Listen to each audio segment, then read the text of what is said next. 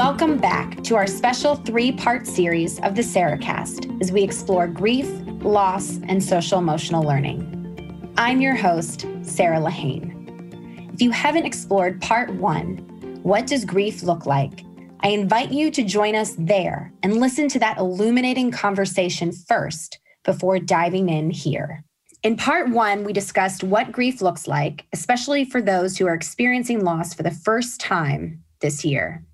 Today, we dive into how social-emotional learning helps us to process and move through grief. You'll hear from our panel of experts, including David Adams, CEO of Urban Assembly, George Hagman, psychoanalyst and therapist who specializes in grief, Tiffany Papageorge, author of My Yellow Balloon, a book for children about grief and loss, and Rebecca Sofer, co-founder and CEO of Modern Loss. So Dave, as the social emotional learning expert, I'd love to start with you from your vantage point. How can social emotional learning support grief and loss? So I think there's two concepts, right? I think when we think about social and emotional learning, we think about how folks relate to themselves, how they relate to others, and then how they use those skills in order to solve problems, right? And one of the challenges that we have is how to be present given our sense of loss, right? That's a foundational concept when we are grieving. How do I move on with my life, given my sense of attachment to things that are no longer here? And so I think one of the things that social emotional learning allows us to do is name. Tiffany, I think, talked about this with regards to being in community, right? A lot of these rituals, what they do is they help us to do things we don't really want to do, right? It's like Jared Diamond wrote about this in The World According to Yesterday. He said, culture are solutions to problems that we've experienced as a society. And so this idea of like being able to speak to people and say, here's a story, here's how I'm feeling, that helps activate these skills of self-awareness that may be hard to do if you were doing it individually. And then when you think about social awareness, this idea of how I value others in a greater community, right? I had a colleague of mine who unfortunately lost her father, and we were talking about Shiva because she was Jewish, and she said, Dave, I was never really into Judaism. It wasn't really my thing. And then my father passed away, and all these people were visiting me and giving me food and keeping me engaged. And I was like, oh man, this is helping me to focus on the world as opposed to my grief, my pain. He really understood in that moment in time, the reason why this tradition exists is to solve this problem of how do I deal with my pain? I should deal with it in community. So the two things I would say is the social self-awareness, right? And being able to identify your emotions, but also through mediators, through objects, through traditions, through ways of bringing this out. So it's not just Dave sitting around and talking about his grief. And then also this notion of social awareness. How am I operating and recognizing within the sense of community?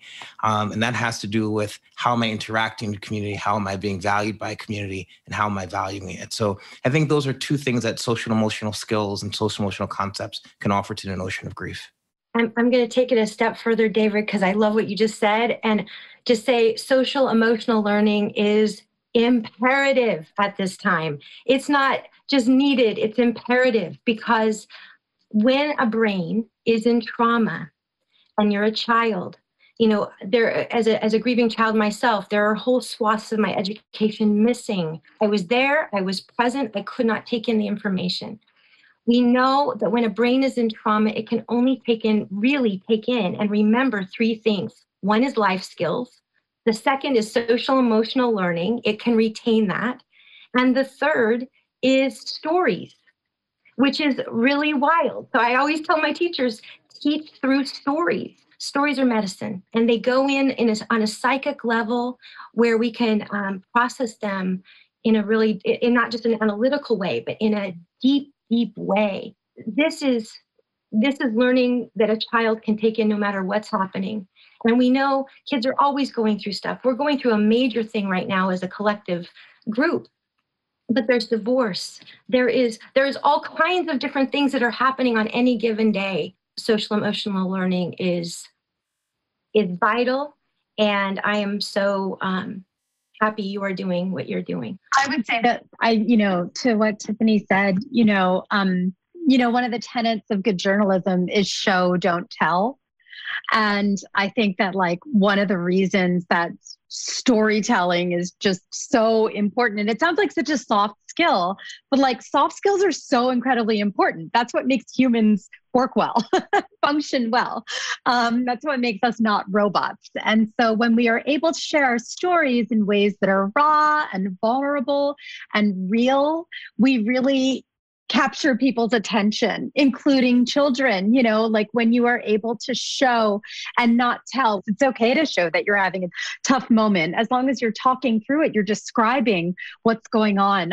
One of the best, I think, exercises that I have done with my own kids, and that somebody wrote about for Modern Loss, was showing grown-ups how to write a story of grief with a child. You create a structure to the project, but within the project, anything goes with regard to what the kid wants to explore. And it's such an incredible thing to do together, because I think grown-ups, so often we feel so impotent when it comes to even helping kids who we're parents of. And there are so many great social emotional exercises that we can do together that prove to us that we don't necessarily have to be an expert. We just have to care enough to try these things, and they make a difference. What are some of the other exercises or ways that you've seen caregivers, parents, grown-ups do this either for themselves or for their kids that have been successful? A really powerful one, especially for boys, because boys are more, they're more physical. Right? They're more in their body. They don't always have the fine motor skills that little girls have, is music, and putting on different kinds of music, different, sad songs that you can dance to, and happy songs and fast songs and angry songs, and you get their bodies moving. Think about it in terms of getting feelings from the inside to the outside. Our feelings are our senses on the inside. If we touch and smell and taste on the outside, and it informs us, the feelings are our senses inside of us. And it's really important that they don't stew inside of there, that we help kids get them out. And so little ones, dancing, music, scribbling, art, planting in a garden, anything that they're into can all be amazing vehicles for grief work. You don't have to be an expert. George, what have you seen in your practice and in your writing to be particularly effective creative strategies? I'm not sure I can talk about particular strategies, but what Tiffany just said is probably the important thing, which is just doing something. For a kid to feel that the teacher or the parent is aware that they're going through something. Just the feeling of the parent, the adults being functional enough to reach out and be interested in your feelings and interested in your doing better, your welfare, whatever it might be. At Newtown, we had these tables where kids would do different artwork in their process of sort of talking and dealing with things. But, it's the provision of that. It's that we cared to do that we were present with them, like Tiffany was saying, that they knew that we cared about them, and that they felt like, okay, well, maybe I'll be okay. And that's the fundamental thing. If you can just do that, whatever you might come up with is probably good. I mean, there's two things. There has been a professionalization and medicalization of care that makes people feel unable or incompetent to provide the type of presence that they need to for young people. And so much of what we do to support young people is just being present and being available and connected to them. And so I just really want to co-sign that. I think it's wonderful that we have professionals who are able to really been trained and develop their skills around this. But I don't want to lose what it means to just be present with folks and what it means to heal through presence. And the second thing I just wanted to talk about was, I think, Sarah, you talk about identifying feelings, and I just want to briefly talk about what it means to model the identification of feelings for young people, particularly around grief. Feelings they're often a very personal experience. I mean, the only way we know what people are feeling is what they say or what they do, right? And usually by what they do. And so for adults to model and use language to create constructs and frames for young people to process. Oftentimes when folks have a disease or an illness and they don't know what it is and it's really stressful, and they finally go to the doctor and the doctor is like, you have a bunion or whatever it is, right?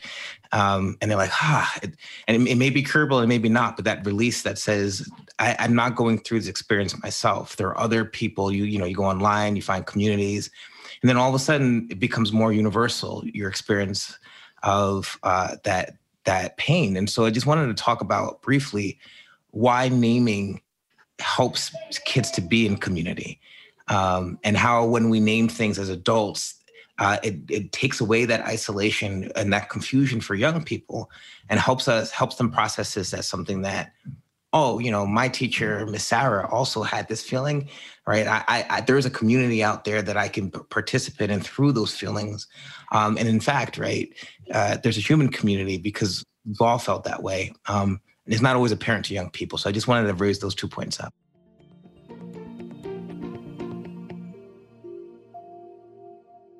Thank you, Dave. That is such a beautiful moment for us to close part 2 of our special series. And thank you to all of our guests for sharing your expertise about this delicate, difficult, and pervasive topic. Grief comes up and is explored in season 2 of another podcast from the Move This World audio network, the Emotion Motion Podcast. The Emotion Motion Podcast is for kids and their grown-ups to play, sing, move, and explore our emotions through storytelling. You can hear season 2 of the Emotion Motion Podcast on April 8th on your favorite podcasting platform. Please join us for the final chapter of our 3-part series this Thursday, April 1st, where we'll discuss how parents and educators can support students through grief and loss. You can subscribe wherever you are currently listening so that you don't miss it.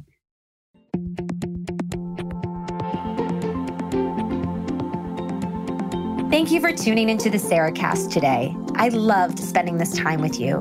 Before you go, join me for one final breath and hold in your mind a word or phrase that you are taking away from this conversation.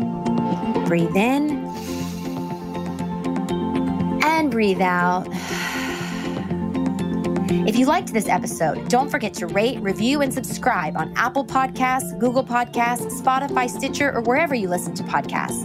You can also find all of our episodes on movethisworld.com. The Sarahcast, Conversations in Social Emotional Learning, is produced by the Move This World audio network. Move This World supports social emotional learning for students, their families, and their school communities through evidence-based curricula rooted in creative expression and movement. You can find additional resources to support SEL in your district, school, classroom, or home on our website, movethisworld.com. I'll see you next time.